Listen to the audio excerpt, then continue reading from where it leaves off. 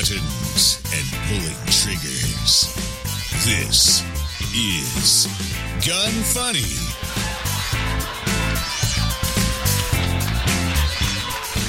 Welcome to Gun Funny episode 44. Today we're going to chat with John McClain, a competition shooter from Las Vegas, make a prank call about the gun show loophole, and talk about Falcor Defense base pads. Today's panel is Sean Heron, and I'm Ava Flanell. Hello. I just noticed that it's like 95 degrees in the studio, but you said you didn't turn off the air conditioning. Yeah, no, I didn't.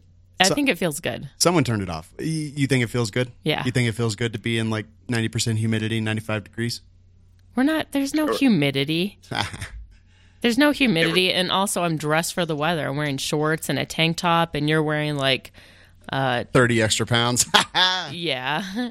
I'm glad you said it. It reminds her of warm, home at hell. Yes, exactly. Exactly where she lives. How's everyone doing today?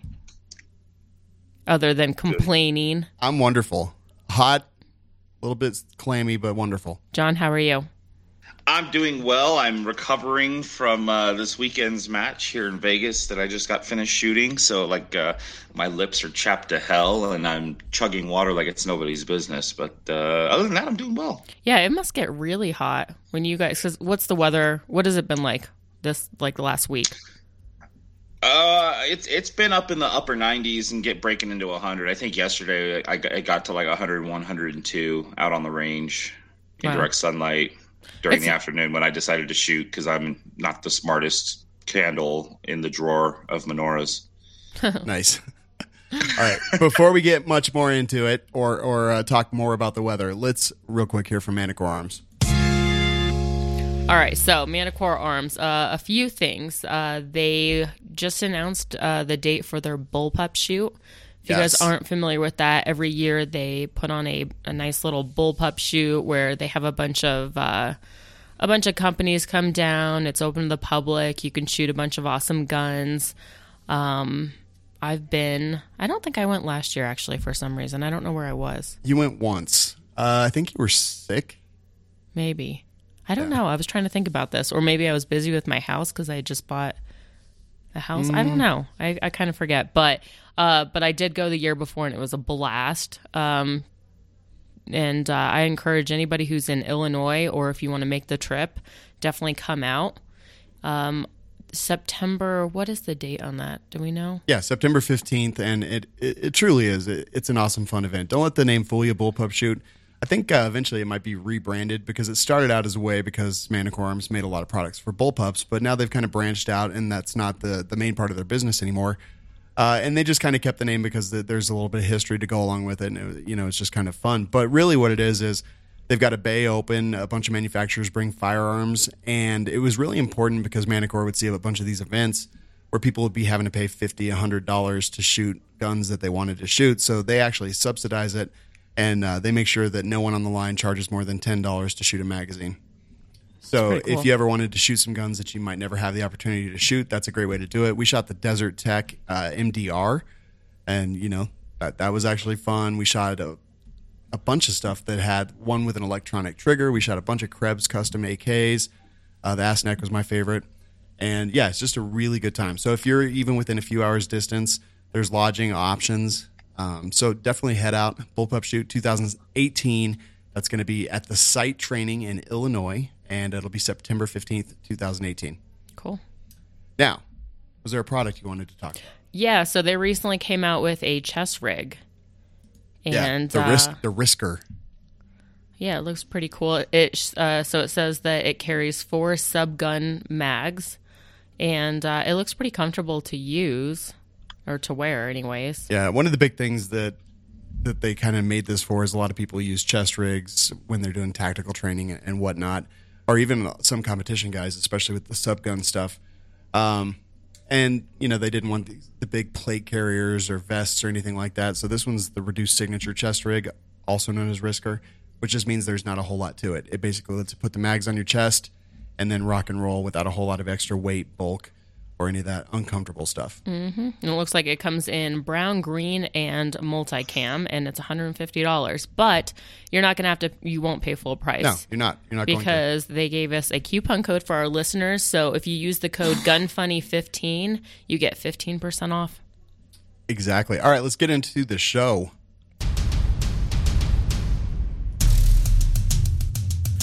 Learn the things you never knew on Deconstructing the Industry.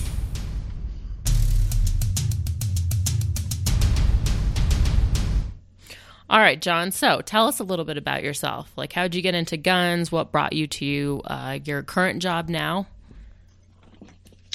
Well, it was actually kind of funny. I lived in a household where guns were a no-no.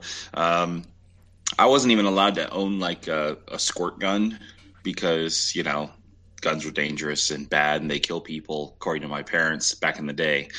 So naturally, as soon as I turned 18, the first thing I did was went and bought a Ruger 1022 rifle because it was the only one I could afford at the time. And went out shooting and, prior to that, I'll say actually my buddy's dad took me out to teach me about gun safety initially. So we did that. Then after that first experience was when I went out and bought my rifle, whatnot, hid it under my bed for like a year and a half before I finally came out and said like, okay, that's it. I'm coming out. I'm a gun enthusiast. And they were like, that is not what we expected you to say. Right. They're not expecting me to talk about how I like shooting hot loads everywhere, but exactly. So when I turned 21, I went out and watched my buddy's dad go out and shoot a USPSA match one time. And I was like, wow, that looks like kind of fun. So I bought a gun, and my first gun was actually the Glock 22 40 cal. Of course. Went out, shot my first match. And I think after I got done shooting that match, I immediately went home and put that gun up for sale. I sold it and turned around and bought a Glock 35, which is the longer version.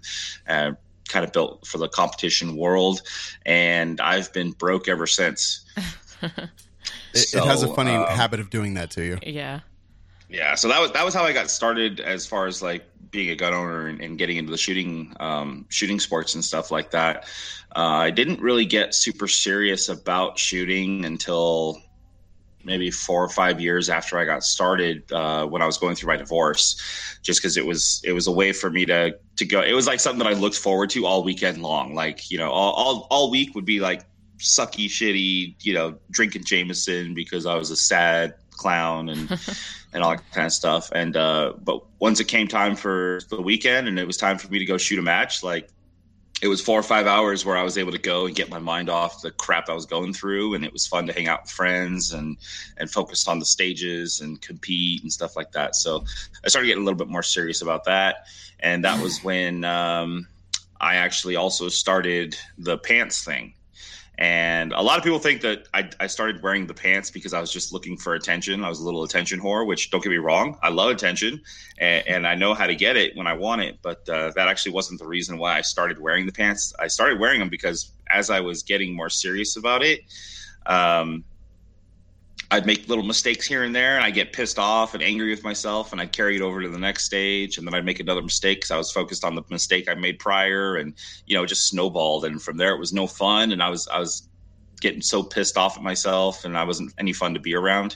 But I had to remind myself that I was supposed to be having fun. That's why I started shooting competition to begin with, and that's why I continue to do it today. And so the pants were just kind of a reminder to me of like, hey, how serious can you really be taking this? Because look at what you're wearing in public, And where did you get these pants?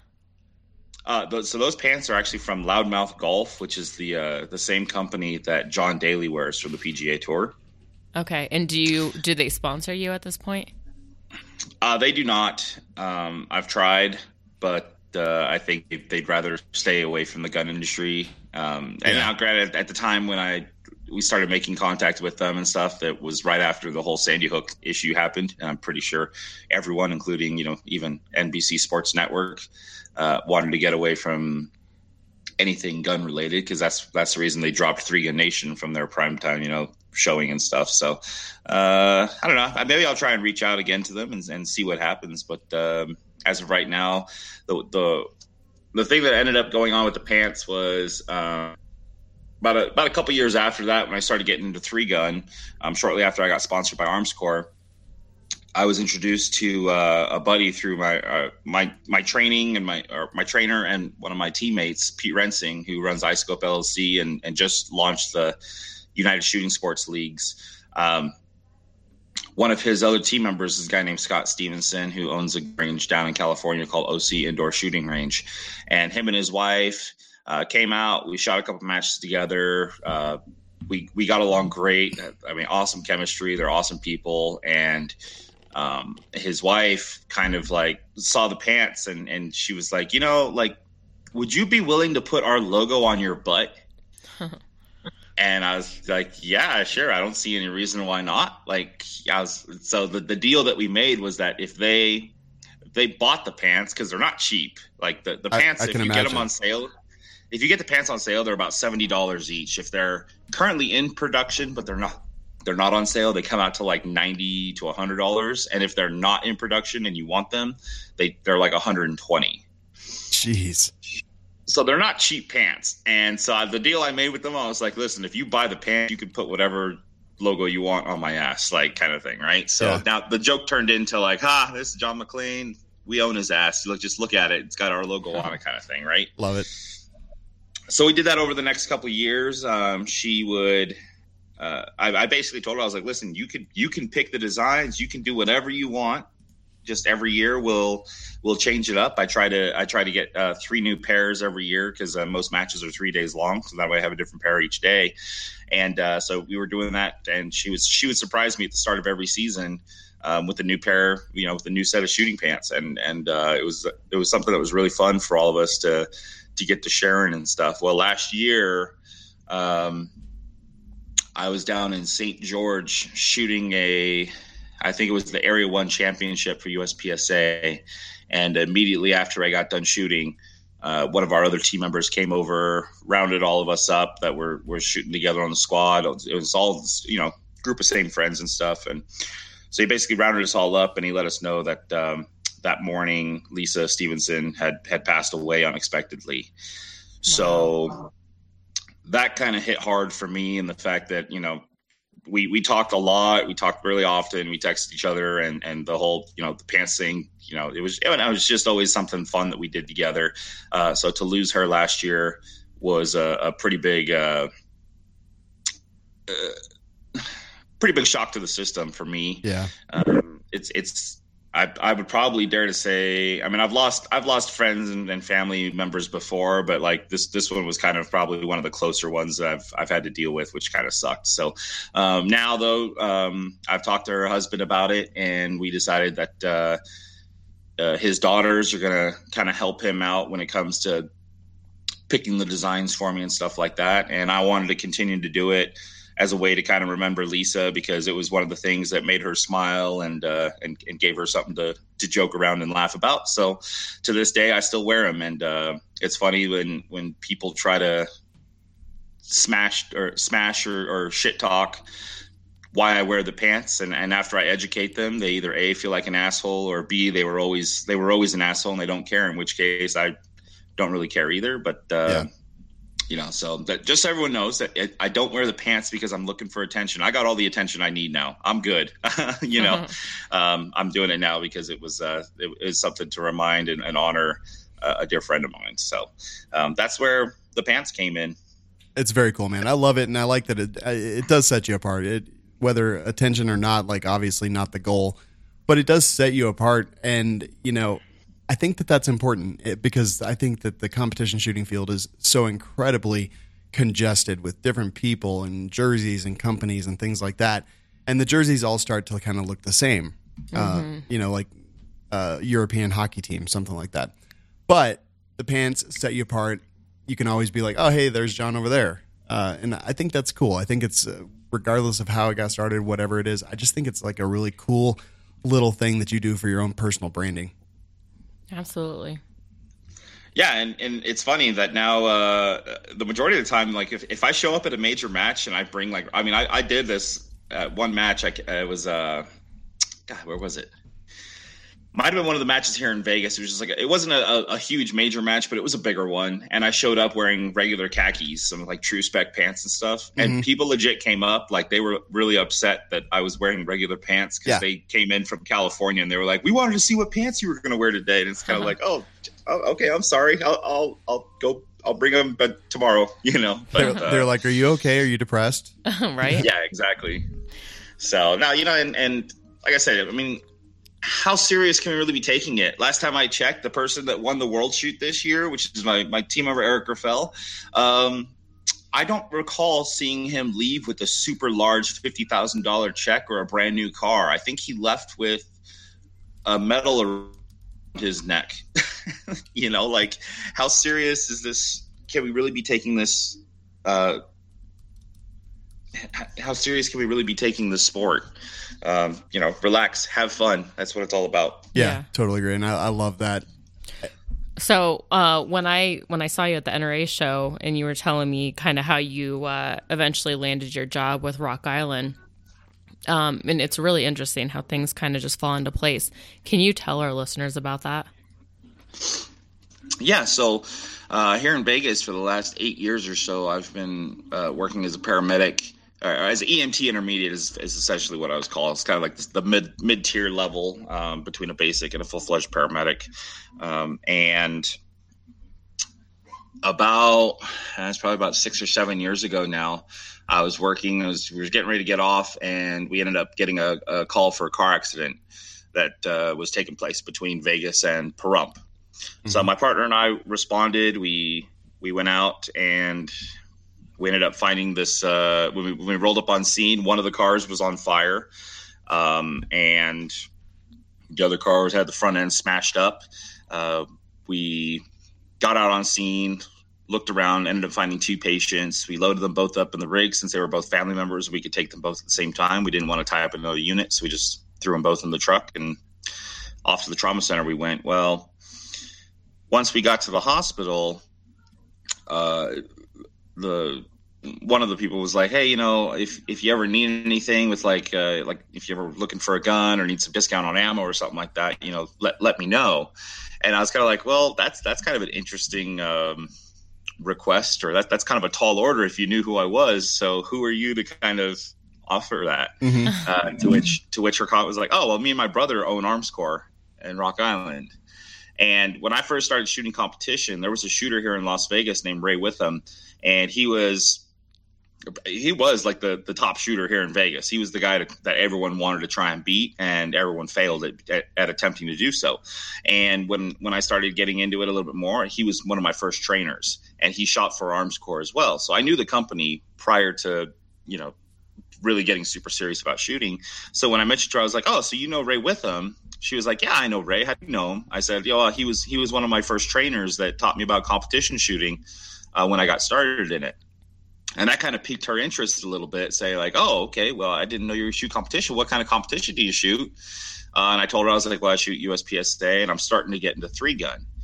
And they didn't have a 3-gun shooter at the time, so that kind of piqued her interest too. So she gave me her card and said, hey, you know, give me a call. Weeks, we'll set up a meeting, and we can get together and chat about this. So I was like, okay, no problem. So I ended up finding out later on after I'd left, and this is where like my bosses tell me this story now, is that after she got her initial x-rays done and everything came back clean, she was just really sore and whatnot. She came out to the waiting room where all of her family was waiting, and the first thing out of her mouth was to her brother Martin, and she would say, yo, Martin, you'll never guess this. The guy in the ambulance that picked me up is a competition shooter, and his name is John McClane. And they were pretty much sold right there on the idea of you know, using me as a marketing tool. So yeah, a couple weeks later, I called her up, set up an appointment, and we sat down and discussed kind of what competition shooting meant to me and what my goals were for it. And I made it very clear to them that I was not a top level competitor. That while I probably had the skill set, I probably have the ability to become a top competitor. I just didn't have the resources to train the way I wanted to. Oh, excuse me. And I made them a promise, basically saying, you know, if you guys would give me a chance for 1 year, I promise to show you some results. Don't see the results that you could drop me. and we agreed to it. We started off at the sponsorship off as a multi-gun sponsorship, so it was only for 9mm and 223. A couple months of training and practicing and stuff. I obviously got better, kept sending them updates and whatnot. And after about 4 or 5 months, Martin, the CEO, basically said, you know what, this guy looks like he's pretty good with the pistol in general. Let's just sponsor him all year round. So that opened up my full sponsorship with Armscor. And then a couple months after that was when they approached me about shooting Rock Island exclusive, and haven't really looked back since. Wow. Yeah, that's very cool. So that happened. You did that for a couple of years, and then eventually you stopped fixing people and became an employee of Armscor. Yeah, that actually happened back in September of this year. I got a lot of friends that I still talk to in the EMS industry and stuff. And when I left AMR, it was about a week and a half before the October 1st shooting happened. And that was a really weird experience for me, because it was like I was driving back from St. George from Handgun Nationals when my sister's boyfriend actually sent me a text message with the news article link saying that the shooting was taking place. And I was still about 45 minutes outside of town.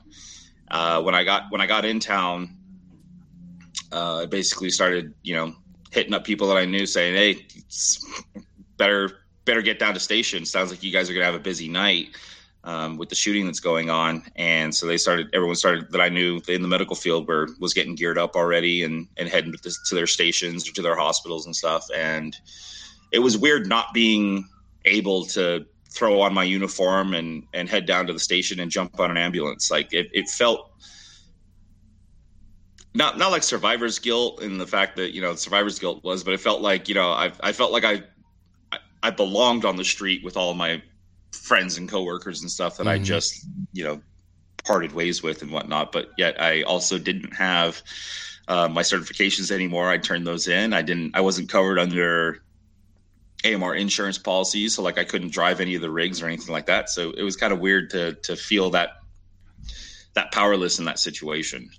But, obviously my coworkers did a hell of a job. Everyone, all the law enforcement, fire departments, hospital staff, paramedics, even regular bystanders really stepped up and proved that Las Vegas is not just about, the sin and the alcohol and the parties, but people really kind of showed up and stepped up and did some extraordinary things from a really extraordinary situation. And,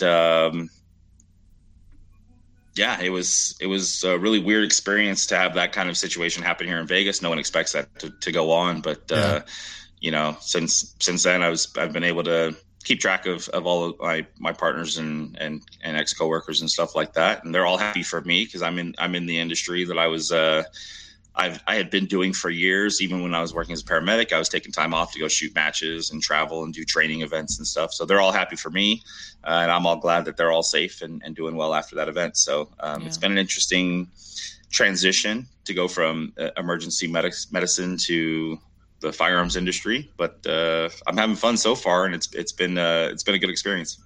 And what is it that you do for Armscor Rock Island? So I'm their national product training manager. So essentially any of our distributors or dealers that will throw either shooting events for the public or have training events where they'll bring in the sporting good managers or what do they call the sales staff and whatnot. They'll bring them all together in a central location that's based around one of their locations for as far as the corporate office and whatnot. And we'll schedule a day where, a bunch of the vendors will come out, they'll bring a bunch of products, and we basically educate them on, what the differences in the products are, the lines, best ways to approach the sales of the products as well, stuff like that. So basically just more of an educational thing for the sales staff to learn about the product so that they don't just stand there and be like, oh yeah, that's a Rock Island Armory 1911. Oh, tell me more about it. It's black. It's a 1911. It's chambered at 45, and it's got 8-round clips, stuff like that. So that's one side of it, and then the other side of it is that I also do the sales for ammo and firearms as well. So, as far as some of the bigger or mid-sized dealer accounts, I'm starting to get a couple of decent-sized ones as well. I'll sell ammo and firearms and magazines and gun parts and whatever else you can think of. That's very cool. I mean, so people from who aren't very familiar might not know that Armscor is definitely a family business. It's been in the family for quite a while. You had a career in as a first responder, and I imagine that it was pretty hard to leave, and that it probably took a special company and special people to kind of lure you away. Tell us a little bit about the corporate culture of Armscor and, some of your reasons for really committing to them. Yeah, absolutely. That's one of the things that Martin, Lisa, Chloe, all of the family members in the Twassen family pride themselves on is their how close they are with a lot of their employees and staff and whatnot. And they really do want it to make it feel like a family. And that's just not a saying. A lot of people say, we want this to be your second family. And this, no, he invites everyone from the company to come celebrate birthdays of his children or him and his wife. And they'll have parties at his house, his personal house, where, the Golden Knights are playing hockey. So he's having parties, to have hockey viewing things and stuff like that. They really do, step up. Martin almost makes it a point that whenever he comes back from the Philippines or goes to the Philippines and stuff, any new staff that has been hired since the last time, he makes it a point to go over to them, each individual person, shake their hand, introduce himself, talk to them a little bit, learn a little bit about them on a personal level and stuff. And I like seeing that. I like the fact that, Martin is also a CEO that doesn't just sit in his office all day taking phone calls and dealing with meetings and stuff. If you look at any of the 1911 forums on Facebook or pages and stuff like that, you'll actually see Martin commenting and reaching out to the public as far as, if they have questions about the guns or they're having issues with it, they need some customer service thing resolved. You'll see Martin on Facebook all the time, commenting, giving out his personal email, giving out his cell phone number, wanting to talk to people to resolve issues and stuff like that, which is something else that kind of sticks out from me. I don't see many other CEOs from gun companies that get that involved with their customer base and just constantly saying that. He's really a guy that shows and he leads by example. Like I said, he doesn't just show up and say like, "Hey, you guys are doing great, keep it up. I'm going to go hit the golf course." It's like, if our sales are down, then he's one of the first people to not only get the sales team rallying, but he'll start picking up the phone and reaching out and start making sales himself if he has to. So, and like I said, it's a whole family business because he's a CEO. His sister's in charge of the marketing and the shooters team. His cousin is my boss now. He's the whole VP of sales. He's got another cousin that is in charge of the international sales. They've got a cousin that's in charge of their website. So the joke is that if you really have an issue with Armscor Rock Island that needs to be resolved, don't worry. They've probably got a cousin for you that can help you out.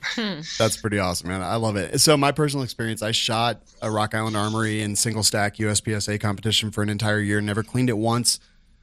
People think that just because something doesn't cost $2,000 that it's not great. And I've got to say, I've still got that gun. I still love that gun. It served me well. Finally, I did start having failures in it, but that was purely because it hadn't been maintained at all. I was just like, I'm going to see how long I can go. And when I finally did clean it, the little extractor tube that you go in there, I actually pushed a Q-tip through it, and it pushed out a full, solid piece of carbon throughout the entire thing.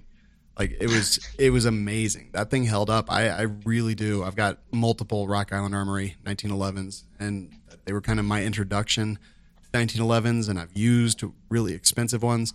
But RIA, as far as I'm concerned, is it's a great option for someone who wants a 1911. Period. Yeah. With no qualifications.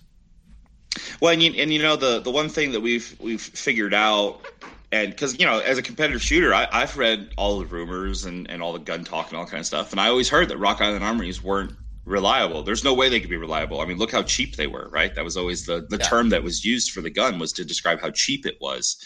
And once I started shooting the gun and learning a bit more about the company, I realized that it's not. Cheap is the wrong word. Cheap implies that you're going to lower the quality of something so that you can lower the price, right? And what I started realizing is it's not a cheap firearm. It's the value. It's the deal firearm. If you walk to if you went to a car dealership and you found a Ford Taurus for $18,000, and then you went to another car dealership and you found another Ford Taurus for $16,000, that was the exact same model, exact same year with the same mileage, the general public would go for the $16,000. They're not going to go pay $18,000 when they could pay $2,000 less for the same car, right? Mm-hmm. And even when you look at the ammo side of it, people go into a gun store and they look at ammo price and they go, "Oh, that one's $18 a box. This one's $17 a box. Oh, there we go, $16 a box. I'll buy 400 rounds of that." But then something switches when they get to the gun counter and they go, wait, hold on. This 1911 over here is $800, and this one over here is $400. That $400 one must be crap, so I'm gonna spend more money on the $800 one. When it's like, well, no, it's the value gun. It's the one that it does the exact same job, just like the car would. It gets you from point A to point B safely. It's just that the price is lower, and the reason our pricing is lower isn't because our quality is not there. It's because our cost of manufacturing the firearm in the Philippines is lower. So, I mean, we could make the 1911 here in the U.S. and we could up the price and be the exact same price as everyone else if that would really cure the issue of people saying it's a cheap firearm. But it's not the case at all. It's just that the cost of labor in the Philippines is a little bit lower. Therefore, we're able to manufacture the gun at a lower price, and then we can bring that savings over here once we import them and sell them to the customers at a lower price. So it's not that we're a cheap firearm, because I mean, I think a lot of people also think that when they hear we're from the Philippines, I assume they think of some poor kid that's like covered in soot, hand pouring molten steel into a mold, yes, and then having to pull out a hammer and chisel to break the frame open and stuff. And that's not the case at all either. We have state-of-the-art CNC machines that are being run by engineers and computer analysts. It's the same operation as any other 1911 manufacturer out there. It's just that it costs us less to have the labor. If you call a plumber to your house and he comes, looks at your toilet, he's like, "Oh yeah, it's a $5 part, but I'm going to have to charge you $250 to change it out." It's like, well, you just told me it's a $5 part, so how are you going to charge me $250? Well, because I got to do all the work. So that's the same thing. Our labor is cheaper in the Philippines, therefore we're able to produce the firearms a little bit cheaper, and we bring the savings overseas. So. Very nice. Very cool stuff. So let's change gears a little bit and just go into competition. Tell me your thoughts on kind of the state of the three-gun world. The state of the three-gun world, in my personal opinion, is craziness right now. When I first started shooting three-gun, there were like 13 or 14 matches a year that you'd have to travel across the country to go shoot.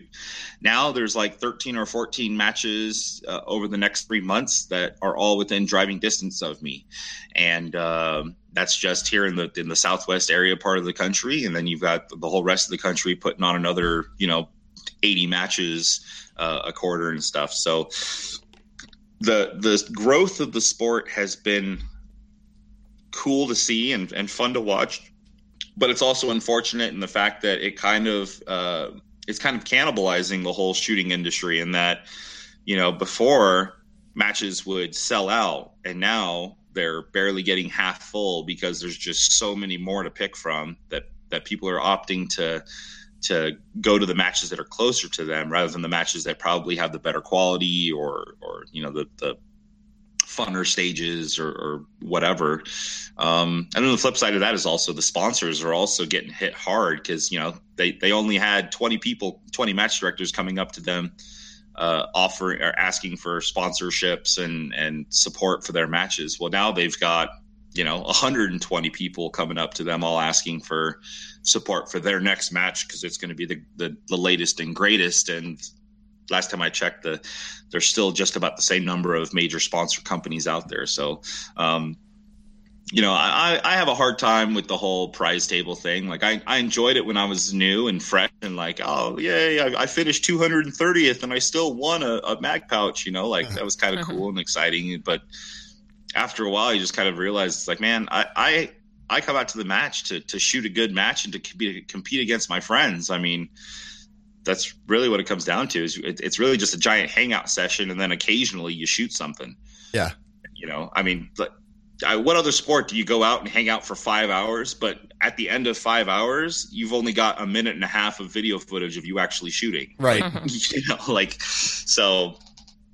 So while the sport's growing, which is a great thing, I think the mindset needs to change a little bit to this whole aspect of like, well, I expect a prize even though I placed 300th. It's like, well, the only prize you should get is like maybe some brass that you could go pick up off the ground to reload some ammo and go train. Yeah, while you're helping paste. Yeah. Yeah, exactly. So, but I will say that, like I said, Pete Rensing here in Vegas, he's started up a new league called the United Shooting Sports Leagues, and it's something that him and his really good friend, mentor, and another friend that just recently passed, is Mike Voigt. They worked together many hours discussing this idea, and finally Pete's putting in the time and the money and effort and all that kind of stuff. And it's been growing like wildfire. We started out shooting this kind of different competition style here in Vegas, mostly out of necessity because we weren't able to shoot over the berms at the range that we shoot at anymore, due to BLM coming in and deeming it, not allowed. So they basically took the mountain that was behind the gun range and turned it into a hiking area so that we couldn't shoot onto the property anymore. And so we had to find a new way to shoot 3-gun matches, because a lot of 3-gun matches, it required you to shoot long range. Well, now we can't shoot long range, so what are we supposed to do?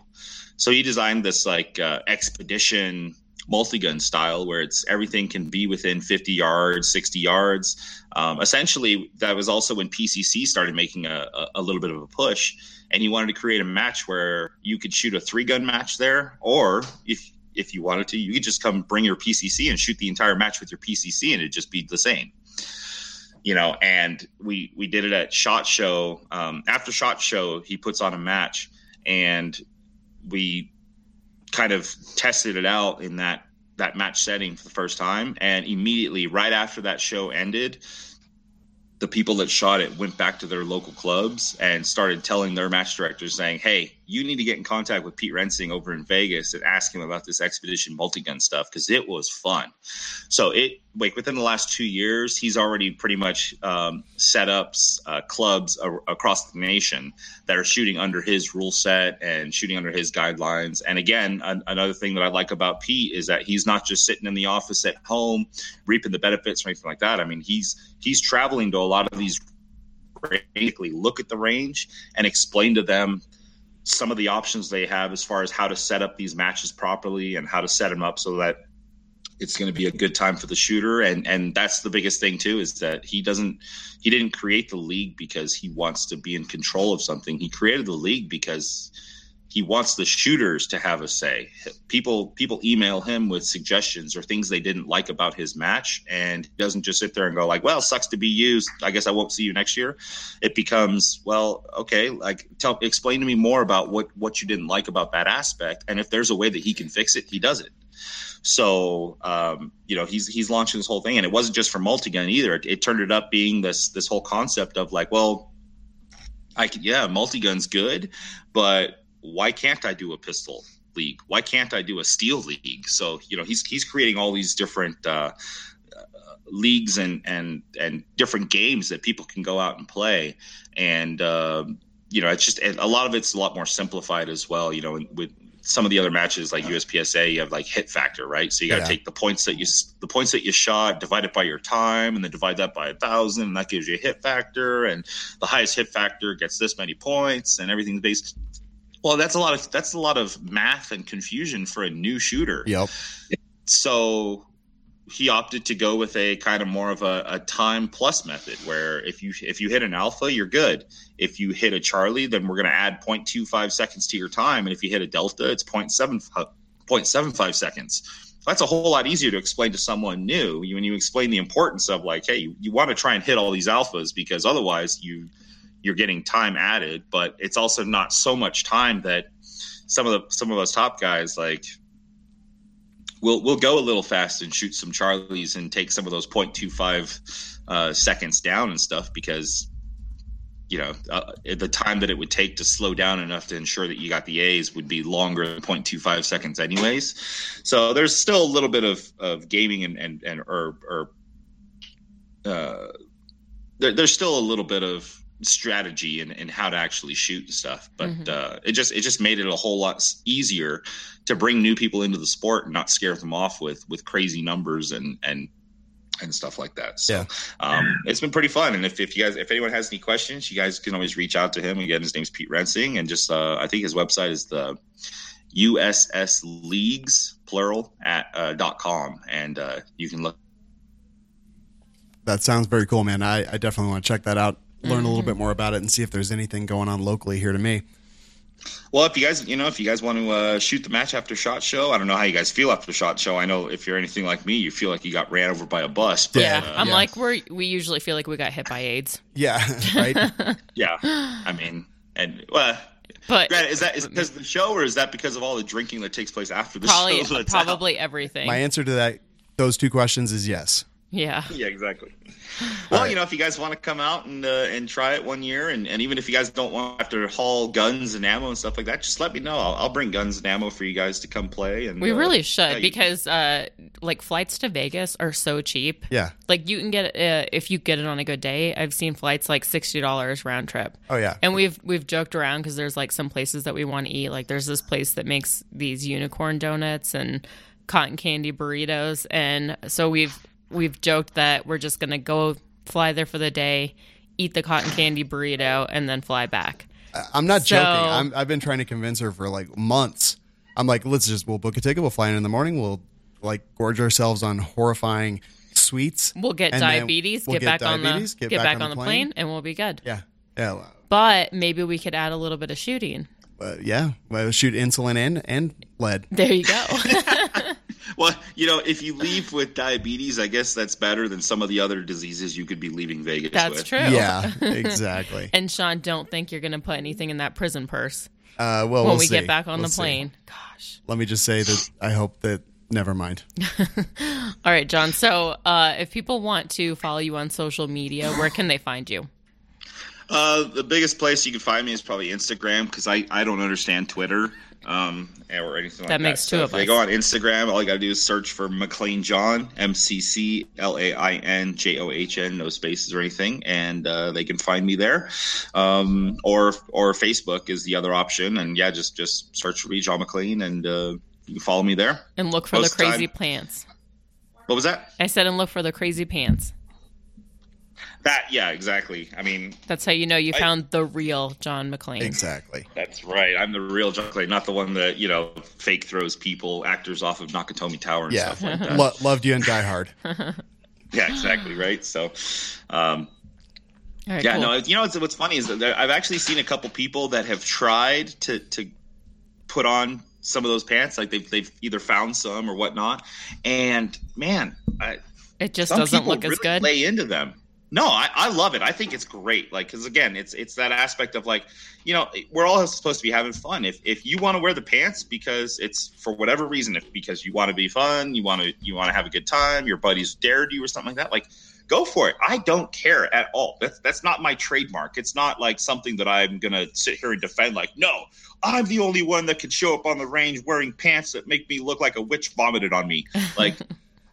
Do it. If it's gonna make you laugh, it's gonna make you smile, it's gonna make you have a good time on the range, go for it. But man, some people like straight up start leaning into these like, oh, you're just trying to copy John McClain, you're just trying to do this. It's like, who cares? Like, why do you care? Let him do whatever the hell he wants. Right? It's America. Exactly. That is pretty damn cool. All right, man, stick around for the rest of the show. Anytime you have anything to say, just let it go. Yeah. I like turtles. I like turtles as well. I also I like Matador arms. So Matador Arms. One of the things I wanted to talk about is their Fury Grip. We haven't talked about it in a while, and it's really cool. If you're building something that needs a grip, I have it on my Unicorn AR, and it has like a really nice like aesthetic to it. It's not as skeletonized, but it's kind of cut out in all the right places, and it looks, I don't know, I think it looks pretty cool. If you guys are interested in buying one, use the coupon code GUNFUNNY10, and that gets you 10% off. And today's prank call is also sponsored by Matador Arms. All right, here we go. My favorite part of embarrassing myself every single week. It's great. Sweet. And I'm waiting for the audio to play. I don't really know what's happening. Oh, there we go. It's time for prank calls with Malcolm and Gertrude. Honey!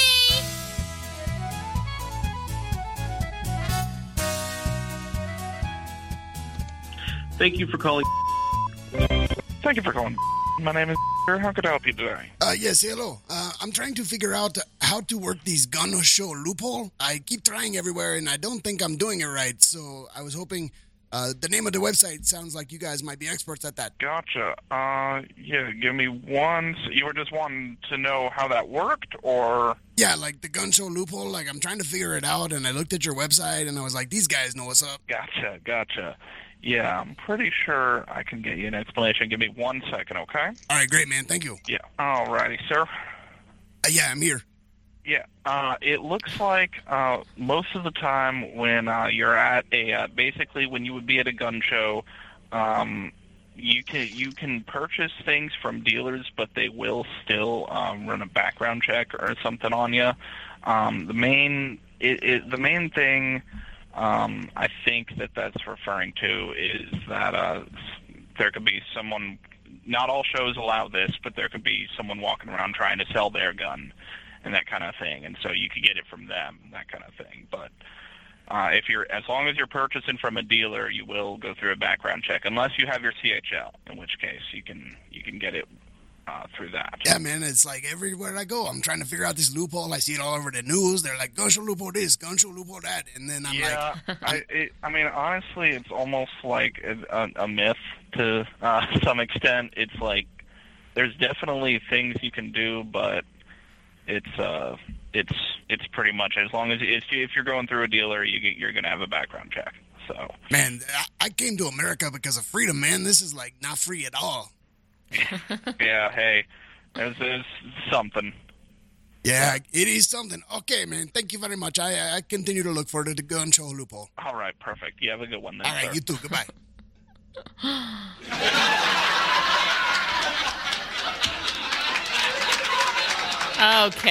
Okay, that's enough. All right. I gotta say, that's actually pretty impressive. That it sounded like he actually did some. What's that word that most of the other news broadcasters don't use? Oh, research. He did some research. Yes. Before answering your question. Yes. He. I felt like he almost told me how to break the law, but he caught himself at the last second. And at that point, I was like, okay, I'm gonna end the call before he says something horrible. Oh, right. I'm like, hey, our prank calls, not only do they make people laugh, they help people to break the, They help people go to federal prison. Well, it wouldn't be, but yeah. Funny story there. I had no idea what accent I was going to use when I made that call. I didn't even really know what I was going to call about. I was just like, oh my God, we literally have 7 minutes before we start the interview. And that's what happened. Ricardo came out. Yeah. That's pretty funny. That was Ricardo? That was Ricardo, yes. Yeah. Ricardo sounds like a smoker. Yeah. I don't think he smokes anything other than meth, Oh, Jesus. But, that's his personal choice. I'm not going to judge him. Yep. Well, for someone that smokes meth, it sounds like he still has a full mouth of teeth, too. So, I mean, that's pretty impressive. Yeah, he brushes like 14 times a day. Let's talk about the gear. wire brush. Yes. Tacti Talk. Discussing popular guns and gear. Love it? Hate it? Find out now.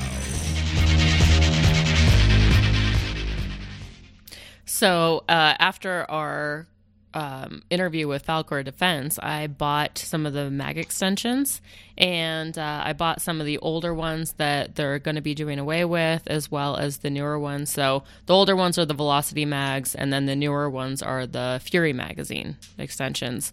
And then I also got new Glock magazines. And I don't know if Glock changed the way that you take the base pad off the magazines, because I just remember you just push the little, the thing, that little spring thing down, and then you slide the base cover off. But in this case, and I couldn't do it, I was like, what is going on? Like, did I, am I like losing, do I not have like enough, You need more push-ups. Yeah, that's what I was thinking. I was seriously thinking, like, I feel like I was like, I'm a 5-year-old trying to open up a medicine bottle. And I was like, okay, well, this cannot be that difficult. But we would just pop it off. You push the button in, you pull the base plate off. Yeah, he's making fun of me. He's like, what's the problem? What's taking you so long? And I'm like, I can't do it. And then I give it to Sean. He's like, oh, I can't do it either. And then we start, researching, and everyone on the internet's complaining about these stupid Glock magazines. And it turns out that you have to, like, press in on the sides. Yeah. Screw that. It's a press and pry for me. I just stick an Allen wrench down through the hole and just pull forward till it pops off and the spring shoots out. Yeah, that's great. How long did it take you to realize that? Like 20 minutes. Yeah. Way too long. I was like wrapping it in a towel. Why? And using why pliers. did they do this? I don't know. I can't think of a great reason. John, have you? I mean, like, I don't even know when they changed this. Or if they did. I'm just not a Glock guy, so I don't even know. I think that how they've been designed, because when I first got a Glock for shooting competition, I wanted to break it apart to clean it open. Yeah, I couldn't figure out what the hell happened. However, or how to do it without giving myself a hernia. But it is kind of a pain in the ass, because so like, all you have to do is pinch on the sides. It's like, well, I tried pinching the sides. Yeah, I'm like, no, we had to we literally like broke out the tools, and even then we at one point we put it in a what is that? A vise. Oh yeah, a vise. I mean, thing. And basically, I took it to a gunsmith buddy of mine, and I said, how the hell do I do this? And he did what you guys did. He took a screwdriver, he shoved it down to the hole, and just pried the base plate off. And I was like, oh, okay. Because I was still in that mindset of like, oh, it's plastic, it must be fragile. And he's like, no. And even if you do break it, they cost, 50 cents to buy a new piece anyway? Yep. True. It was just such a pain. I was like, so this then is so I'm trying silly. to think, because when I've changed out, like my Glock 42, I've changed out the base plate on that, and we didn't have any issues. It has. I don't remember ever having any issues with it. And I've done, I don't know how many magazines. I think all of my magazines have I've changed out the base plate. Yeah. I don't know. We replaced another one yesterday, and that one was the exact same. It had the two little stupid stop tabs. Yeah. But anyway, so going back to the Falcor Defense, the mag extensions, I'm pretty happy with them. On the internet, it looked like I kind of thought that I'd like the Velocity ones better, which, they've done away with. There's only a few left. They're on sale for like $25 right now. And then they replaced it with the Fury mag extensions. And on the internet, it looks like I would have, I liked the Velocity better, but I actually think I like the design of the Fury better. And it is a little bit easier to, to change out mags and stuff because of the indents on that extension. Yeah, so they use two different mechanisms. The Velocity mags I'm actually very well versed in. I've got 3 of them. I've been using them for my M&P for quite a long time. I'm sad that they're discontinuing them, because I actually do like them a lot. But they've got an interesting little detent slide plate system on the back of those, so they're a little bit more difficult to replace. I like the nice solid blocky looking lines, but I will say the Fury actually look pretty nice too. They use just an Allen screw on the very back. One criticism I have is that they didn't send the little Allen wrench, and it's a really super tiny one. I had to like dig through my box for a little while to find one. But dig through your box. My prison purse. But I do like them. I don't know if I like them as much as the Velocity, because I got a lot of experience with the Velocity. I've been using them for quite a while now. And I'm glad they're not just discontinuing that line completely. So they're kind of heavy though too. Yeah, they are, which I love. I want that crap to drop free and get out of my way so I can reload like a boss. Yeah, I guess you're right. Yeah, I didn't think about that. Because I was surprised by just having. I mean, the magazine wasn't loaded, and I was playing around with them, and my gun, it definitely increased the weight of them. It's a pretty much solid block of aluminum, so they're definitely some weight. $40. And I dig them. Like I said, those are the mag. What originally happened is I was trying to get some TTI base plates, mag extensions, and they were like always sold out of either the color I wanted or for the M&P. It was like just I could never find what I wanted. And then Whitey from Four Guys Guns was working with Clint, who was at Falcor at that time, and he's like, "Yeah, I'll get you a couple of these velocities," and I've been using them ever since. Very cool. If you guys are interested in getting yours, you could go to falcordefense.com. Exactly. Hey, let's read some reviews.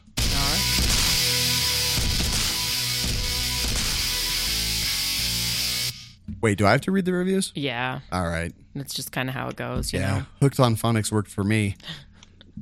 So first off, thank you very much for the people who've left us reviews. We really appreciate it. It helps people make an informed listening decision. When they're searching for podcasts, they type in gun, this comes up. And if you're anything like me, you'll read a couple of the reviews just to kind of see what people think. And your reviews help people make that decision. We truly appreciate it. Facebook, iTunes, anywhere else that fine podcasts are served, leave us a review and we'll read it on the show. Grave Digger Mike says 5 stars, great interviews, good podcast. I'm like, great podcast, good interviews? Wouldn't that have been a better way to word that?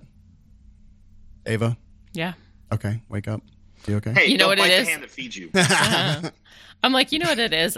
Before we started the show, I took some cough medicine, and I think it's really gotten the best of me. Yeah. I'm sitting here, and I'm like, the room is spinning. I did the non-drowsy dance, but also you've been Bill Cosby'd. Oh, great. Very informative and fun. The hosts, Sean and Ava, are a match made in heaven, feeding off each other's humor nicely. Deaf, worth a listen. Thank you, Gravedigger Mike. I'll forgive you for saying good podcast and great interviews. I feel like and then deaf worth a listen? Like, if you're deaf, how is it worth a listen? Yeah. I think he's doing that hip lingo that we're not down with. I think like that's short for definitely. IDK. I'm not down. I don't have the 411 anymore. Yeah. I'm still stuck on crunk. I think that's like a decade old. Or fetch. Yeah, that is pretty fetch. All right. Challenger 971 says, tight. Ava and Lacey are pretty great and make a solid podcast about the industry. Shamu needs to calm it down with the hot pockets. ... JK ... kinda ... JK ... or am I? Shamu. Who's he talking about? You. I mean, What? He said Ava and Lacey, and then he was like, and then there's that Shamu kid. I don't even do a character that would sound like Shamu. Man. Yeah. And I thought this isn't on video, so I mean, how does he know that? How big? Or is it because you're black and white? Are you like half gangster? Or? I think so. That's the way I'm choosing to look at it. Got it. Yeah. You're a killer whale. Yes. It's like Killer Mike. All right. Thanks for the reviews, guys. Keep them coming. We really appreciate them. They do make us laugh. And let's start wrapping this thing up. ... JK. JK ... Or are we? All right, guys. So if you want to find us, we're on gunfunny.com. And if you want to become a Patreon, you just go to patreon.com/gunfunny. You get access to our Facebook page. We're always having pretty good laughs over there. Sometimes it's gun related, sometimes it's not. We're posting live videos, whatever. And then depending on your level of donation, you can get access to our monthly raffle, to win cool stuff, limited edition t-shirt, shout out on the show, and even an opportunity to be a guest on the show. And I'd like to thank the $25 Patrons who, that's Corbin Bonafide and Iraq Veteran 8888. And we have a new King of the Patreon. What? Yep. It's Adam Balzer from Charger Arms.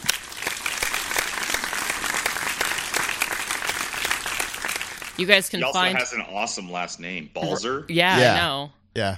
I know, Balzer. I want to turn that into a verb of something cool. I'll be like, yeah, that's pretty cool. It's Balzer. Yes.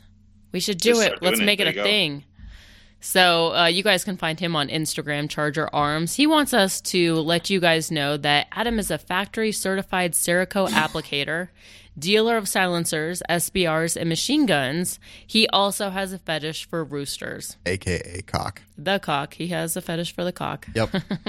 All right, guys. Thank you so much for listening, and we'll be back next week. Definitely. And John, that was one of the most vulgar endings I've ever heard. You guys are both perverts. and thank I you. love it. Yeah, Thank I was you. like, I mean, you know us, we're friends. And John, thank you so much for joining us. And once again, where can people find you?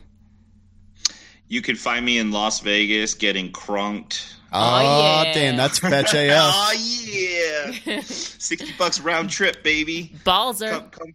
Come for the alcohol, leave with penicillin.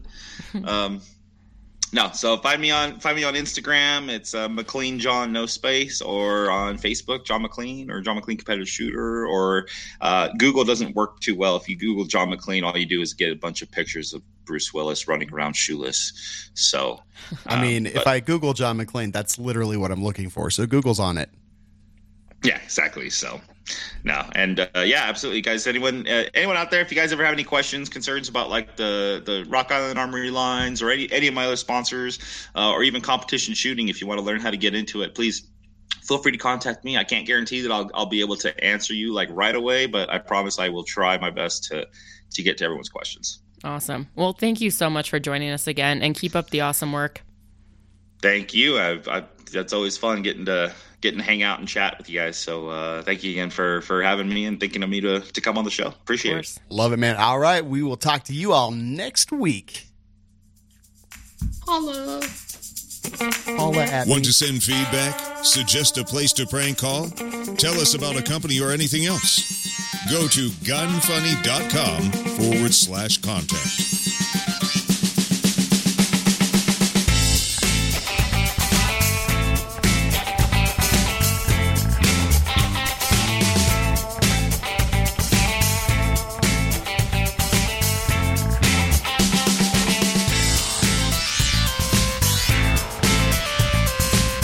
This music makes me feel so sexy.